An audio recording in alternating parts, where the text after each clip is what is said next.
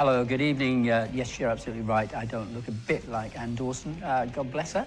She can't make it tonight, but I'm having the privilege to stand in for her. So just bear with me as we go through today's program. We obviously want you to be writing in. Email and text will come up on your screen throughout the program. But tonight's special guest is Pastor Derek Walker, who you're very familiar with, and a good friend of mine as well, I may say. Thank you. Yes. Pastor Derek, Oxford Bible Church, well-versed in the gospel and other things academically, proven to be very successful, having come out with high honours. And we just want to say thank you very much for being here for the body of Christ at this time, because understanding Scripture sometimes needs a bit more explanation from a deeper level. And tonight's programme is really about Lordship salvation. And a key question really to put to viewers, I suppose, we were talking about this just a minute ago, can you receive Jesus Christ as Saviour without receiving him as Lord? The two are inextricably linked, are they not? But some would say otherwise. That's right.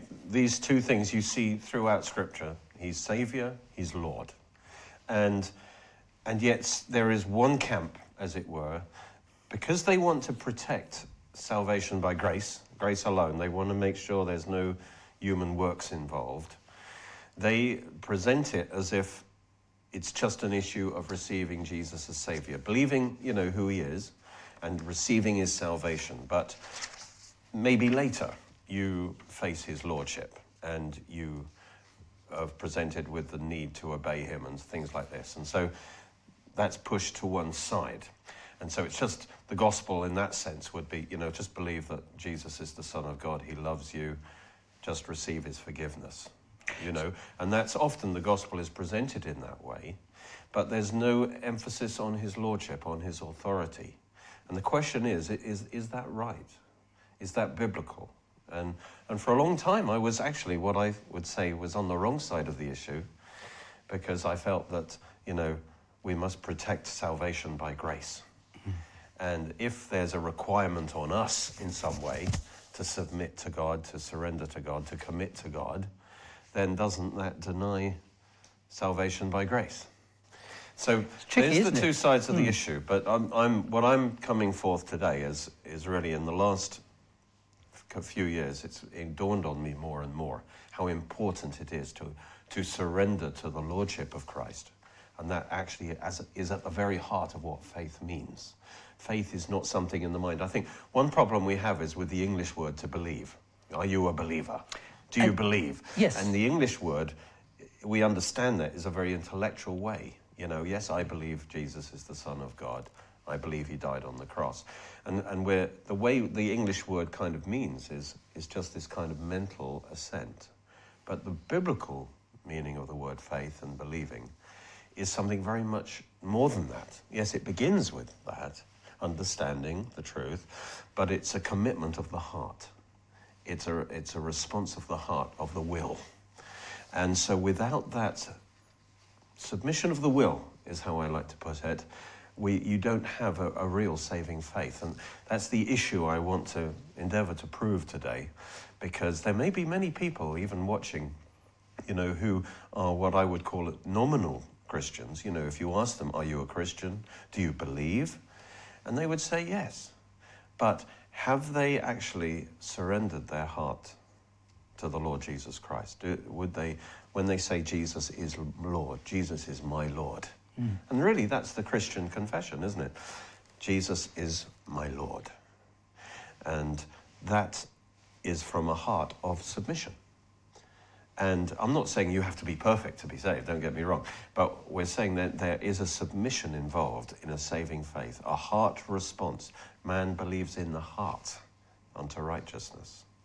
And so both sides would agree with, we'd agree on Ephesians 2, 8 and 9, which says, by grace you are saved through faith. It's totally by grace, through faith, and that not of yourselves. It's the gift of God.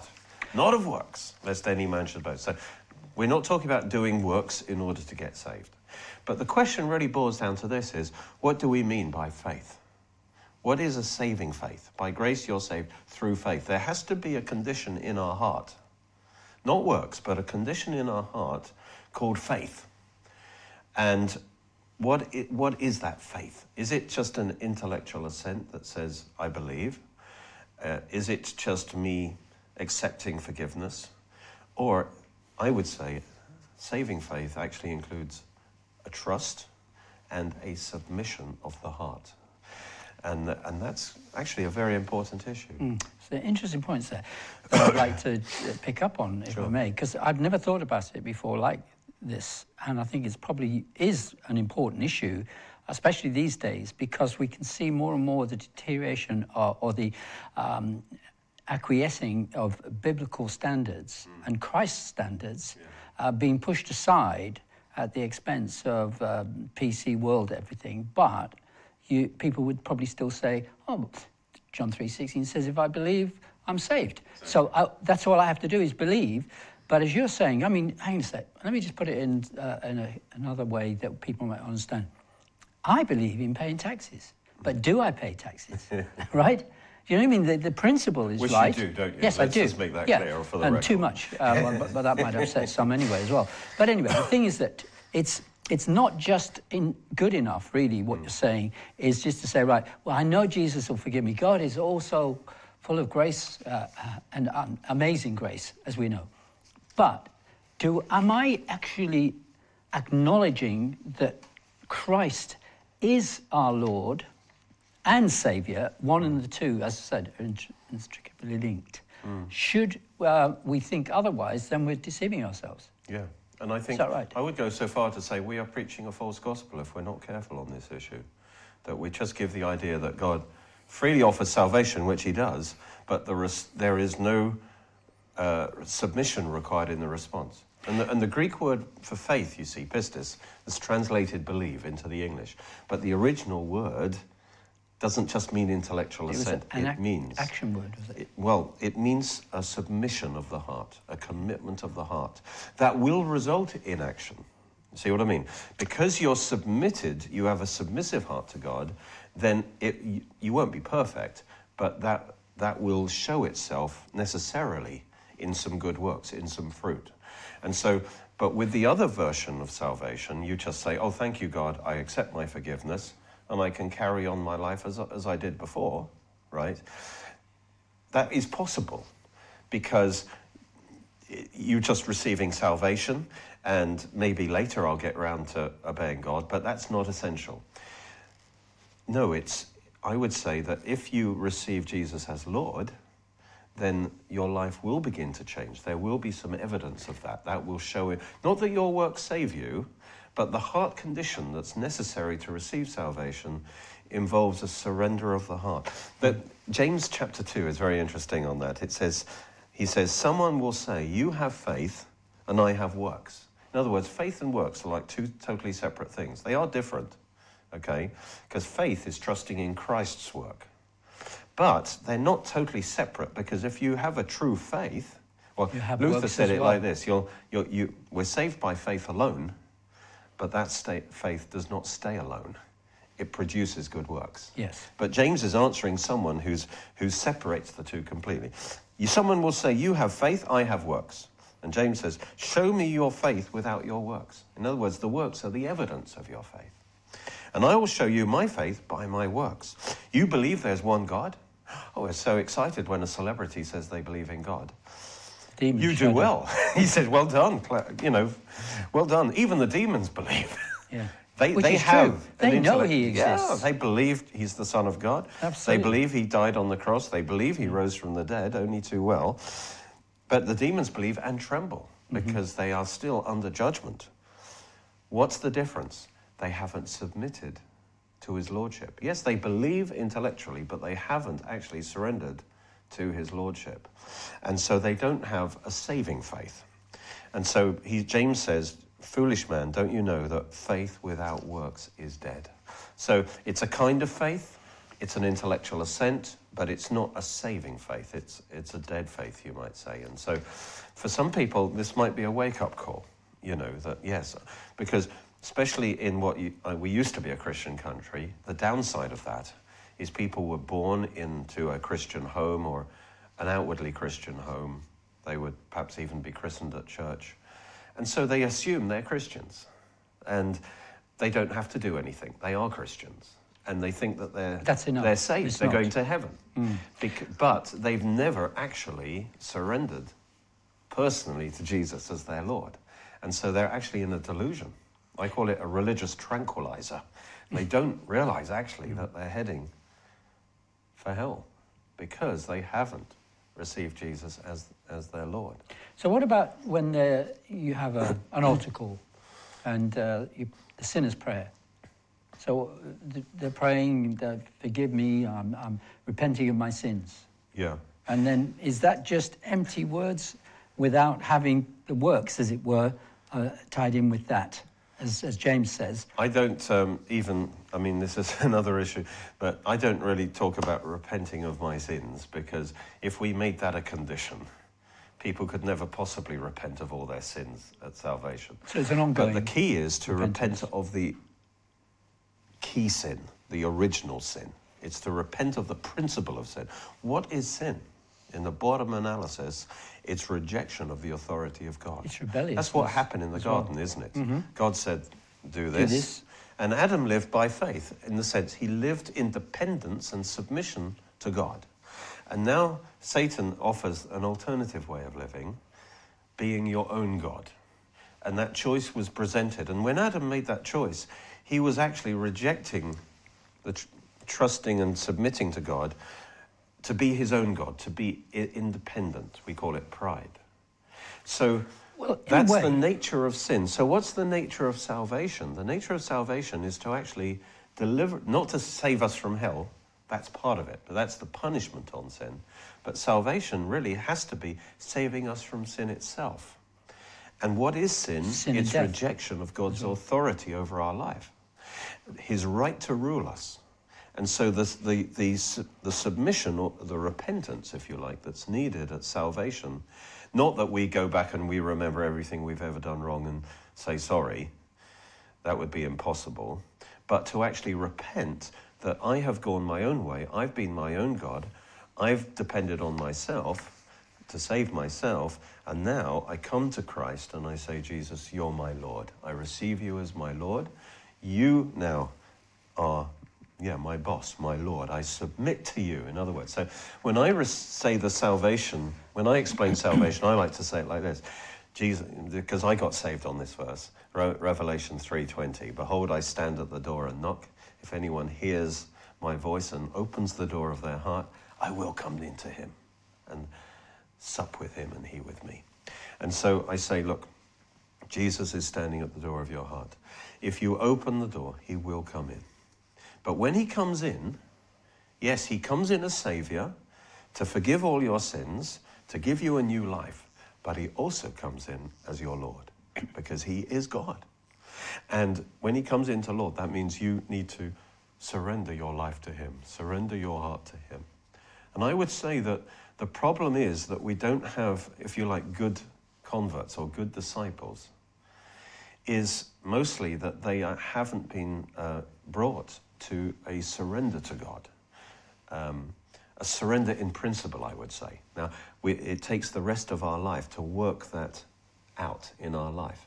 But there has to be this initial surrender where we accept that Jesus has the right to rule us.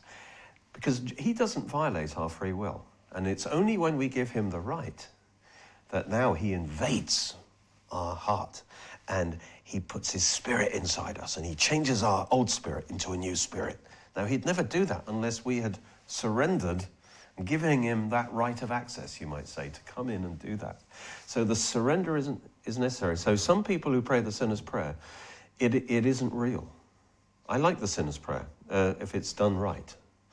There can be some inadequate sinner's prayer that don't even mention the lordship of Jesus. But if their heart hasn't been prepared to actually surrender, to surrender to him as Lord and receive his salvation, then it's just words. So this is really important. You can't be a passive Christian, then, can you? You can't be. You've got to be a committed Christian. See, that's a key word. You see, lordship, salvation. People like me, commitment. That's a good word. I commit to Christ. Yeah. To the other side, that's works. That's putting a demand on someone. So therefore, it's earning your salvation if you're saying you have to be committed to Christ. And that's where we would differ. But I would like to put it like this story, because this story really opened my eyes. It's a parable. Just imagine a king. He was a wonderful king, a good king, a powerful king. And he has this kingdom. But out in the outskirts of this kingdom, there's a rebel. And there's a very convincing liar, and he tells all kinds of lies about the king, and he's very charismatic, and he gathers a whole rebellion against the king, and more and more people are joining that cause. And the king is very powerful. He could just destroy them all, but he loves his subjects.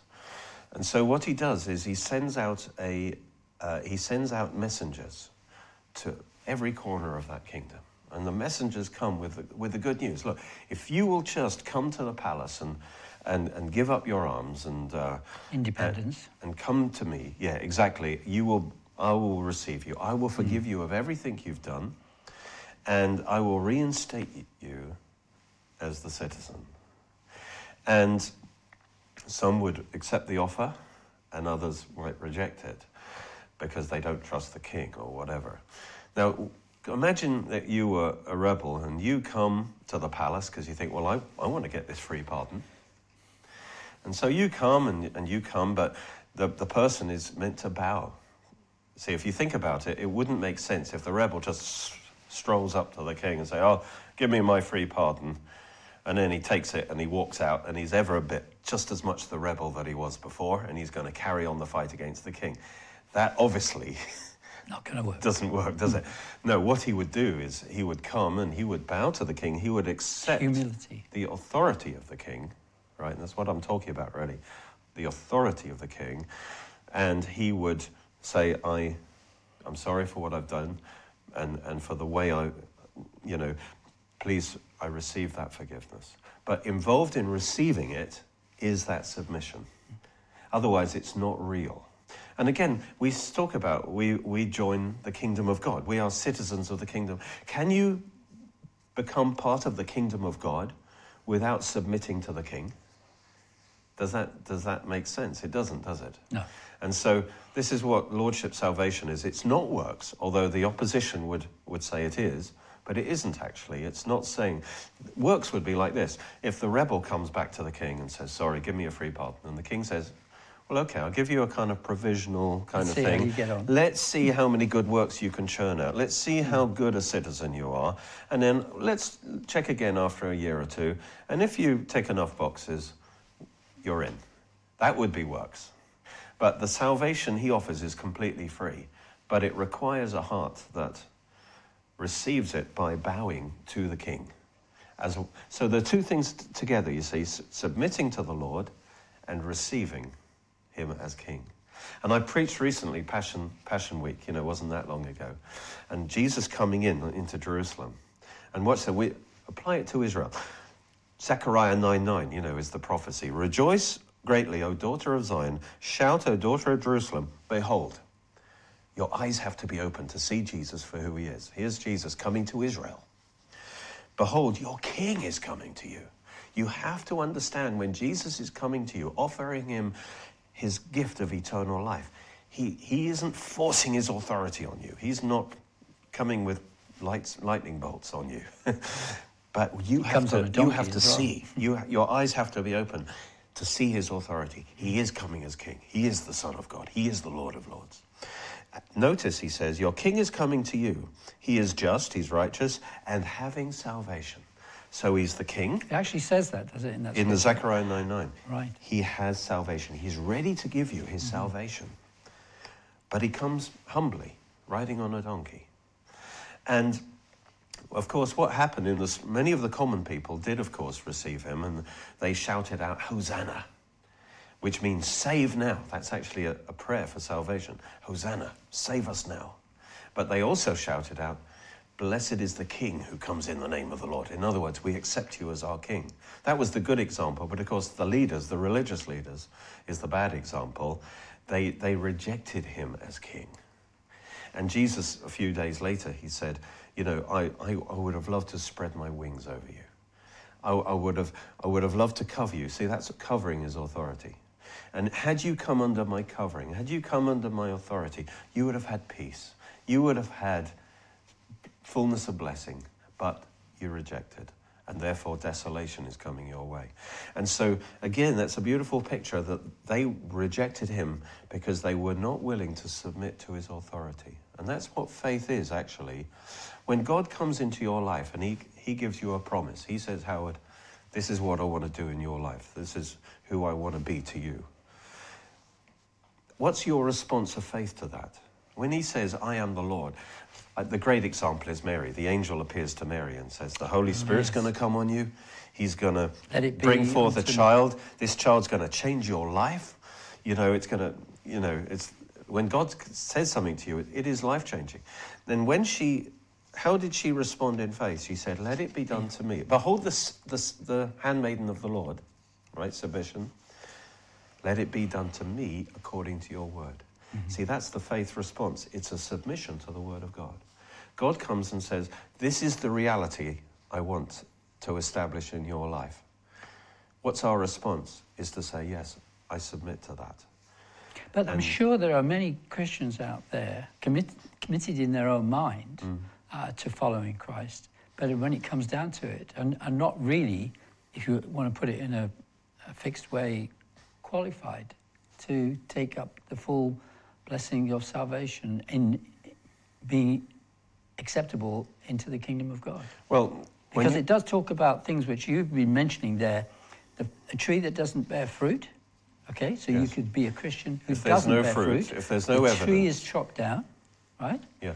If there is no fruit, if there is no evidence, then you have to question whether, you know, if there's been no life change. Now, we're not saying you have to be Mr. Perfect Christian. Nobody is. All right, because I haven't found him yet. Yeah. But there has to be evidence of a change, because if that hasn't happened, you can't have surrendered your heart. Because if you've surrendered your heart, there is necessarily going to be some kind of good fruit. And I think in the not too distant future, because it's starting to happen now, that the dividing line between a committed Christian and a nominal Christian, or a passive one, is going to be so widened, that gap, and discernible, because they will refuse to follow God's will in his laws and precepts. And in the world that we live in, we're especially seeing when that. There's persecution. That Absolutely. will reveal what's actually in the underneath heart. it, or is there a real... It's like, I suppose, people who sign up to go to war.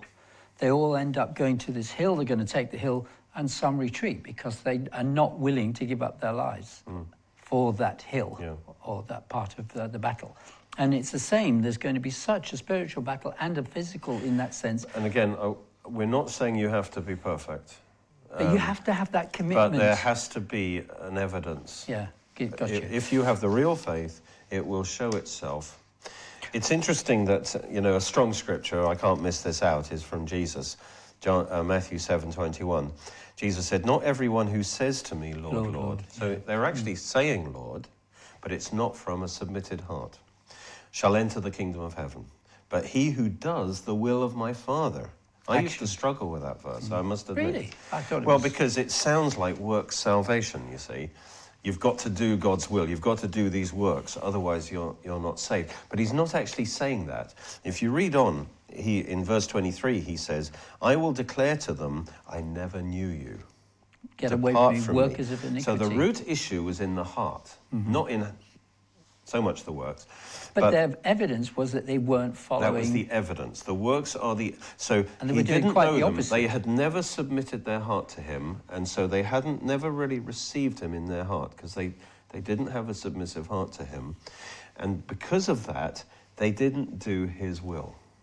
Because to do the will of God, you've got to have a submitted heart to start with.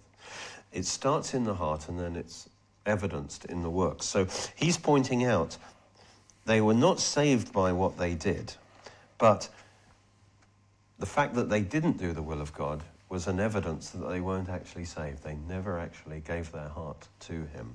What does it mean to give your heart to the Lord? It's a surrender, isn't it? It's to say, you have ownership of me. See, there are many scriptures, you know, that talk about, well, you're bought with a price. You don't belong to yourself, you belong to God. Now that involves a surrender, doesn't it? It's basically saying, Lord, you're my owner. Whatever you say is right. Now we have to learn to hear what he wants and do it. But in principle, we have to accept his lordship. That's all I'm saying, really. Did you always have this position? No. So what That's changed the thing, your mind? because I come, sometimes you're brought up under a certain teaching, and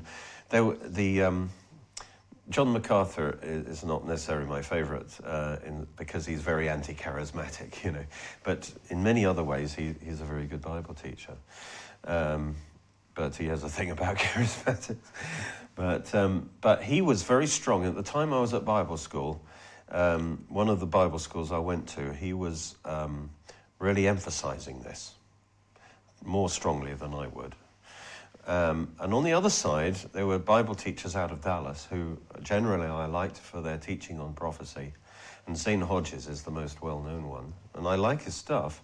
And he was emphasizing the other side, that if it's grace, you can't put requirements on people, And if you're saying, well, if a real faith produces works, then works is part of the equation, which I think he got that wrong. But so I come under that, and the Bible school I was at was also in that camp. They were on the grace side of things. They thought lordship salvation conflicts with grace, but it doesn't once you understand it correctly. And so it took me quite a few years to actually come through and see that this is actually very much at the heart of the scripture. So I didn't emphasize in my early preaching, didn't emphasize the lordship of Christ enough. And if people don't have that presented to them, then they're not going to realize the need to surrender to the Lord. A classic verse is Colossians 2:6. If you want a proof verse, if you like, it's, as you therefore have received Jesus as Lord, so walk in him. In other words, you have to receive him as Lord to start with, and then you walk it out in your life. So there's an initial, how can I say, it's like there's a connection between your initial salvation and the rest of your life. It's not a disconnect. So lordship is not something that you come to terms with after you've been a Christian for 5 years, because you have to meet Jesus as Lord at the moment of salvation. And then your life is about expressing it.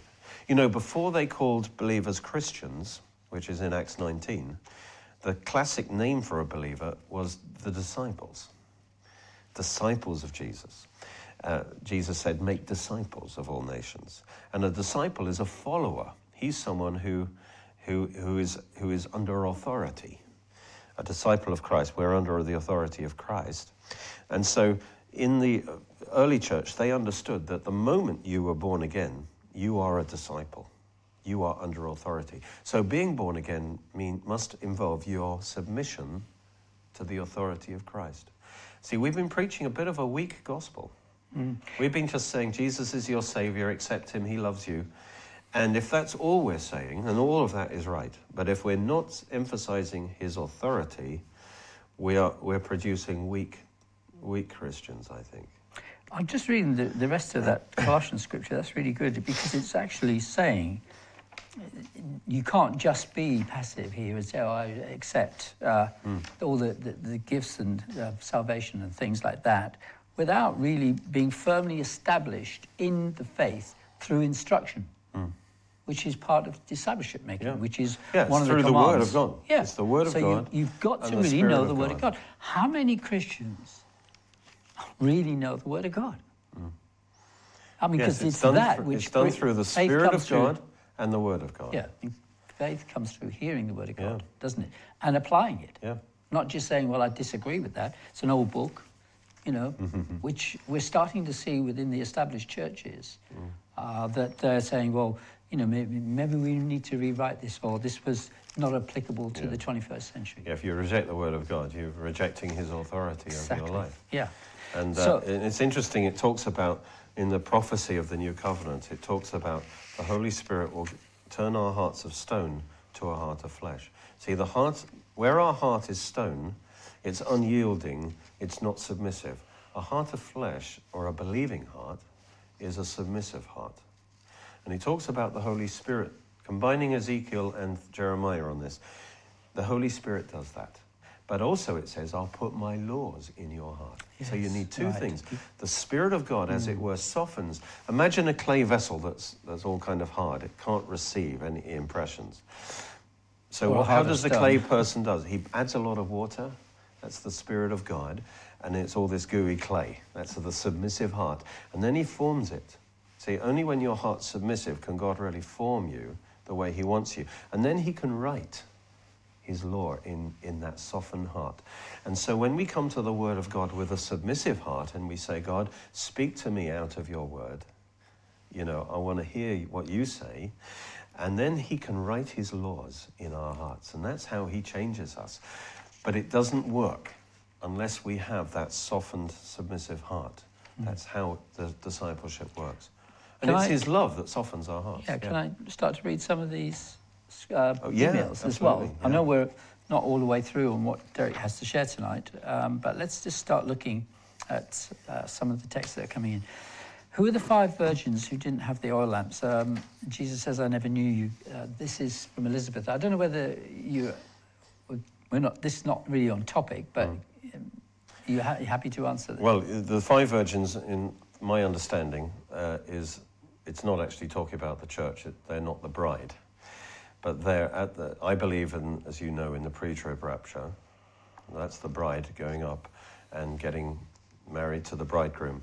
And then is the wedding feast, is when the bride and bridegroom return together in Revelation 19 to the earth. And then during the tribulation, there'll be people, some will be saved, some will not be saved. So the 5 ones with the oil, they are saved. They've got the oil of the Spirit. And so they come into the wedding feast. And that's like the sheep versus the goats, you know. And they will possess the millennium kingdom. The ones without the oil, of course, they might be religious, but they're not saved. This is a lovely email.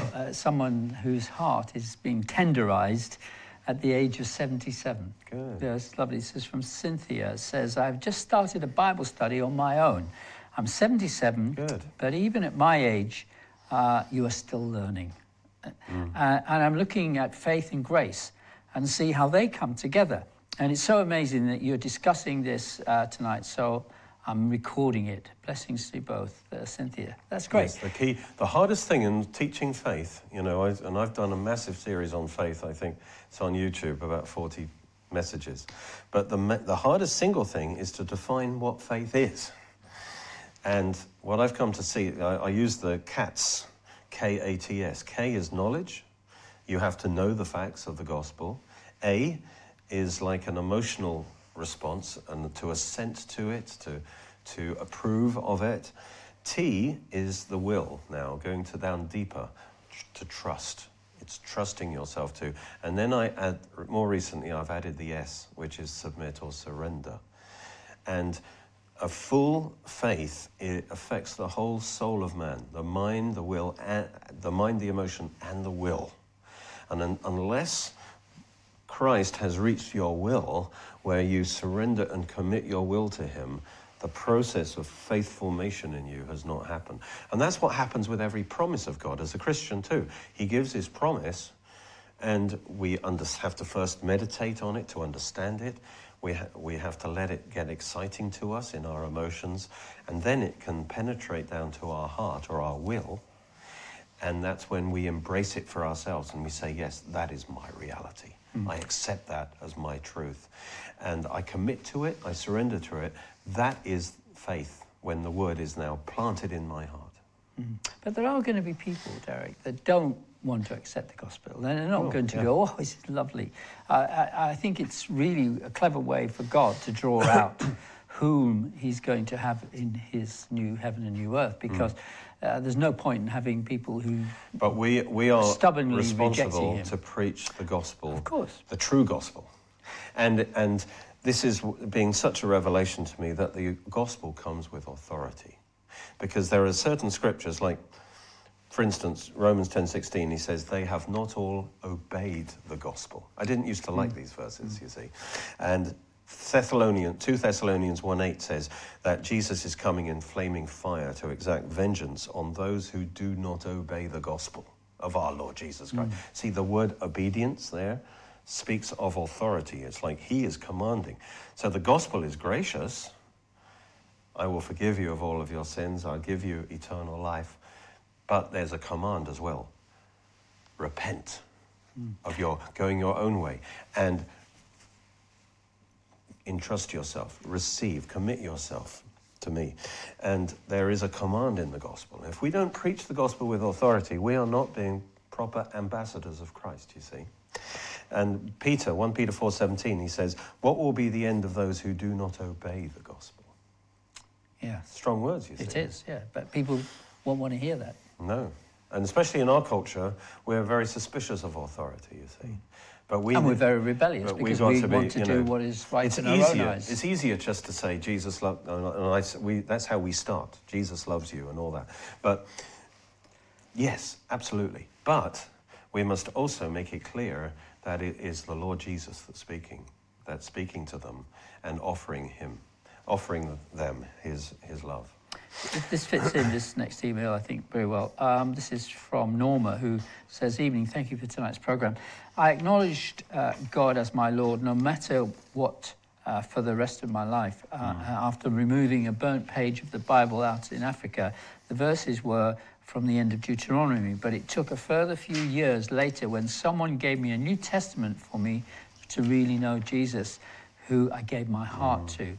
Yes, he is my Saviour, but still always my Lord. Yes. No matter what good or bad that happens in my life, I hope you can understand what I'm trying to say in only a few words. Yes. Absolutely. Unconditional commitment, you see. But putting the two together. Yes, and it is the two together everywhere. You can't see scripture where you do one without the other.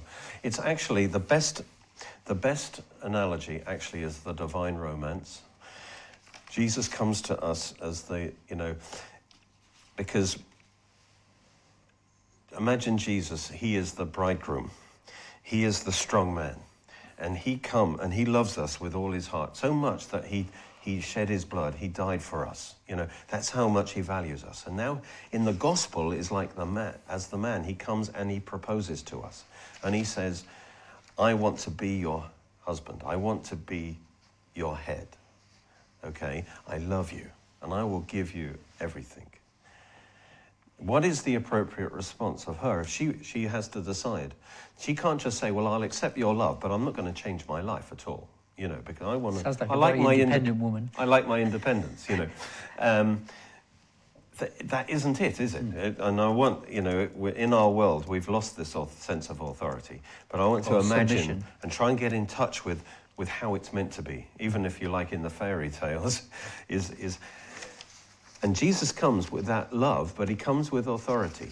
And I'm going to turn to Ephesians 5 in a second. But the appropriate response of her is to see that, yes, he's offering himself to freely, but in order for her to receive his love, she has to give herself to him, doesn't she? Yes. That's the appropriate response. So there's the submission. It's not like she's got to do works to earn his love. She's got that. But she has to submit to him and say, yes, I'll be your wife. So the word headship that's applied to marriage and other situations is a dual thing. If somebody's the head of something else, it carries two ideas. One is source, the source of salvation, the source of love, and also authority. And to receive someone as your head, you actually have to not only just receive the life, the salvation, but you have to receive the authority. And I find that that's why people find it hard to receive from God, or why they find it hard to receive the Holy Spirit, because they're coming to God, but guess what? God is on the same level as them. Yes, Lord, I receive what you have for me. Water doesn't flow. Water flows downhill. So if you come to God, you've got to be looking up, because he's pouring out his Spirit from above. He is Lord. And you come to him with a submissive heart, and then you receive from a submissive heart. Then you find you can receive easily, you see. And that's the difference. This scripture, I know I'm slightly going off topic, but the principle stands out and is glaring at me right here, where it says, and subject to one another in fear, but wives, be subject to your husbands as to the Lord. As to the Lord. For the husband is the head of the wife. So can you see headship involves submission? Yeah, but we're a million miles away from that today, if you look at the body of Christ and the relationships with man and woman.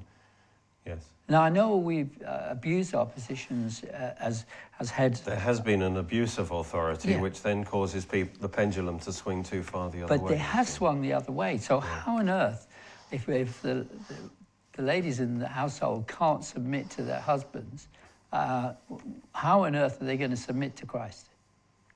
The husband, in a way, he's got to win her submission by his love. Absolutely. It's no good him saying, because that says that. Submit to me, woman. Yeah. That doesn't work. Because in verse 25... How did Christ win our submission? By his love. Yeah. You see. Well, and exactly. So it's the role of the husband to win your wives with love. As it says in verse 25, husbands, love your wives just as Christ loved the church. In fact, we're told to love our wives as our own flesh. If we love ourselves, which we do, we care for ourselves, we should do as much for our wives as we would for ourselves. And it should be, and notice from this point of view, it's clear that Christ is the head of the church, and it says the church is subject to Christ.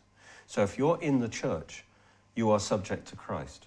Or putting it another way, if you are not actually subject to Christ, if you haven't submitted to Christ, you're not in the church as far as God defines it. Right. You might be in a church, but you are not actually saved. But as there is this, that's how it defines it. Independent spirit in the world, which has now got itself in the church, how on earth? We've got to be holding the return of Christ back by just not being in a position to be ready. He said, I'm waiting for the bride to be ready. Again, it's because, even in the church, the authority of Jesus and the authority of the Bible has been diminished. And we've got to when I say get back to the Bible, get back to actually treating the Bible as the Word of God. And when God says something, end of discussion. Okay, you were talking about you're going to get into Ephesians 5:22. Well, that's you actually. That was it. You actually that was where I was. Jumped the gun, you see. Sorry, buddy. So that proves, you see, that Christ is our head, and that's headship is the picture, as you say, in marriage. When he presents himself to us in salvation, when he calls us to him, is like a bridegroom calling his bride. And he is actually saying to her, I want to be your head. Will you accept that? And to accept Jesus as your head or your Lord requires submitting to his authority. And that's what lordship salvation actually says. And if a woman does submit to the man's authority as we submit to Christ and the church, her life will change. You know, she has now bound herself to him so that everything in her life now will start changing. And if we can carry on, and we say a sinner's prayer, but we carry on our life as if nothing happened, then we haven't actually received anything, because we haven't actually understood what's going on here. We haven't actually surrendered our heart. If you don't have a surrendered heart, you can't receive. Your heart is still stony, and you're not able to receive. It's such an obvious truth in a way, but it's such an important truth, I would say. Can I read? There's a text just come in here, which is quite deep, I think. It's quite pertinent as well. This is from Annette. She says, tell me, when you say they might be religious, but they are not saved, are you saying they're not born again? Yes. They don't have the oil, which is the Holy Spirit. Right. Also, what are works? Jesus says, I was in prison and you visited me, etc. Yes. So that's an example, you see, that if you have true... So notice with the sheep and the goats, they were divided because they were sheep versus goats. That's their very nature. If you're born again, you have that sheep nature. If you're not born again, you're as a goat. So what is a sheep But nature? then it's evidenced in your works. Yeah. Notice the proof that they were sheep was in their works. And so you're not saved by your works. Their works didn't make them sheep. They were sheep because they had actually submitted their heart to Christ. But that was proved by their works. That's the difference. Okay. So I suppose Annette's probably going back to also the scripture where it says, in that day, people will say to me when, Christ comes again, Lord, Lord, remember me, let me into your kingdom. He said, no, get away from me, you workers of lawlessness. And also you've got the scripture in Timothy, haven't they? Timothy 3 at the end there, it says, talking about they have a form of religion, but prove false to the power thereof. Yes. Religion, what I mean by religion in that context, because religion in James is not a bad word. Yeah. A Christian being religious is putting his faith into action. Yeah. But religion, as we often use it, is as I use it in that case, is man's attempt to please God and to impress God and get saved by his own works. And actually, if you think about that, work salvation in any form is totally against what I'm saying. Because in a way, work salvation is me saying, I'm good enough to save myself. I will do my own works. I am my own God. I'm in control. I will do good works, and I'll give and I'll do stuff. And God will have to accept me on that basis. And actually, that's all human pride, and the Bible calls that dead works. Because if it's works that I'm generating to save myself, I'm actually not in submission to God at all. So faith actually is where I come to the end of myself and my ability to save myself, and I accept the fact, God's verdict on me, that all my good works, so-called good works, had to be put on the cross. Jesus had to pay the price for me in full. I surrender to him. His verdict is I can't save myself. I surrender myself to him. I accept his forgiveness and salvation. And now I surrender to his life in me. And I live out of that. Surrender to God. And that's different from me just trying to notch up points with God. Keith is thinking we're missing the point. Let me read. It says, hi guys, I think you're missing something fundamental here. Salvation is relational, not about hierarchy and authority. Salvation is a free gift, and that the sanctification thus follows is relational. We get the Holy Spirit when we accept Christ, and our sanctification is done relationally through our interacting with the Holy Spirit. And it is this relational, once we are saved, we are always saved. John 10:28. I shall give them eternal life, and they shall never perish. Nobody can snatch them out of my hand. It's much simpler than you're making things out to be, says Keith. But it's always a lot deeper we than agree that. It's relational, of course. Yes. But maybe Keith missed the beginning, because I think we talked really... The point is, what is your relationship with God? Is it God is my buddy? He's on the same level to me? Is that the kind of relationship we're talking about? Or do you see that he is Lord?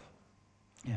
And yes, and he is your lover and your Lord, but it's called the fear of the Lord. You respect his authority over your life. If you don't have any sense of his authority in that relationship, then you haven't actually entered in the door. Can I put it perhaps another way? Perhaps you belong to a political party and you paid your dues. But does that mean that if you start talking of the opposite of what the views are of those policies for that political party, then if it came to being accepted at some future time, in the sense that Christ could reject you if his kingdom, his government power, you cannot say, well, I've paid my dues, I've made that commitment to the party, but I don't go along with it. So you could say, well, I'm accepting Christ to be my saviour, but I'm not going to go along with his laws and precepts, which is, that's why he says, get away from me, you workers of iniquity. It's not just about being once saved and always saved. The first question is, yes, that's a different issue in a way. Because what I'm talking about is, first of all, to enter into the door of salvation, you have to accept Jesus as Lord. I mean, that's Romans 10. All who call on the name of the Lord shall be saved. Or you believe in your heart that he is Lord as well. That he's Lord and that he's risen from the dead. And you confess it with your mouth. So in other words, if there isn't a submitted heart, you don't enter in the door. Now, once you're in the door, and you, as it were, you're in that group, you will sin. Don't get me wrong, and you will probably have some opinions that go against the Word of God. A lot of it out of ignorance. Sometimes Christians can even get, willful sin. I'm not saying that God kicks you out, but it's a different issue. I personally believe that it's not easy. But if you yourself choose to reject Jesus as Lord deliberately, like Judas, then you have that free will. But on the other hand, God is very gracious, and you might be a bit of a wayward believer, but if you've genuinely submitted to Christ and you're genuinely born again, you don't lose your salvation easily just because you go off the rails a bit. Okay. So I do believe God is very gracious, but I believe he is calling us to something better. He's calling us to a higher life, And so, yeah, I do agree. It's all relational. And between a husband and a wife, which is the picture, isn't it? Christ and the church. It's relational, but there's no doubt in the Ephesian scripture that Christ is the head of the wife. There is an authority there. If you're trying to have a relationship with God and you think authority is a dirty word, then there's something, you've been contaminated by the culture, the anti-authoritarian culture that we're in. You have to be very quick on this one. How did the thief on the cross get saved? Question. How did the prodigal son come back? Which is the things that we've just been talking about there. How did Peter come back? Can we get saved, lose it and come back? This sounds like Old Testament to me, says Steve in South Wales. No, well, again, it's got nothing to do with that. The thief on the cross, if you look at his words, doesn't he call Jesus Lord in that situation? He accepts who he is, and he tells his mate off, doesn't he? He said, look, he is. And so what I'm saying is that he's surrendered in his heart. He's got a surrendered heart. And that shouldn't be, people shouldn't think of that as a bad thing. He's got a surrendered heart, but it's by grace. Again, often this is misunderstood as denying grace. He received it by grace, but he had a surrendered heart. And that was an important part of him receiving. But I think he's also mixing it up with the issue of what happens when a Christian sins. Yeah. We confess. He doesn't lose his salvation. We confess our sins and we come back under his authority more. Yeah. So we're not talking about that the moment you are not perfect, you're kicked out. I'd like to say that I think most people who watch Revelation TV are committed Christians. Okay, so it's not really applying, if you like, to your good selves. It's more to the people who would think that they're going to church and they've accepted Christ as their Saviour, but have not accepted him as Lord, in the sense that they're going to follow his ways. Follow his ways. Footstep follower of Jesus Christ. Now, we're in our last seconds here. Please just share what you want to conclude with, Derek.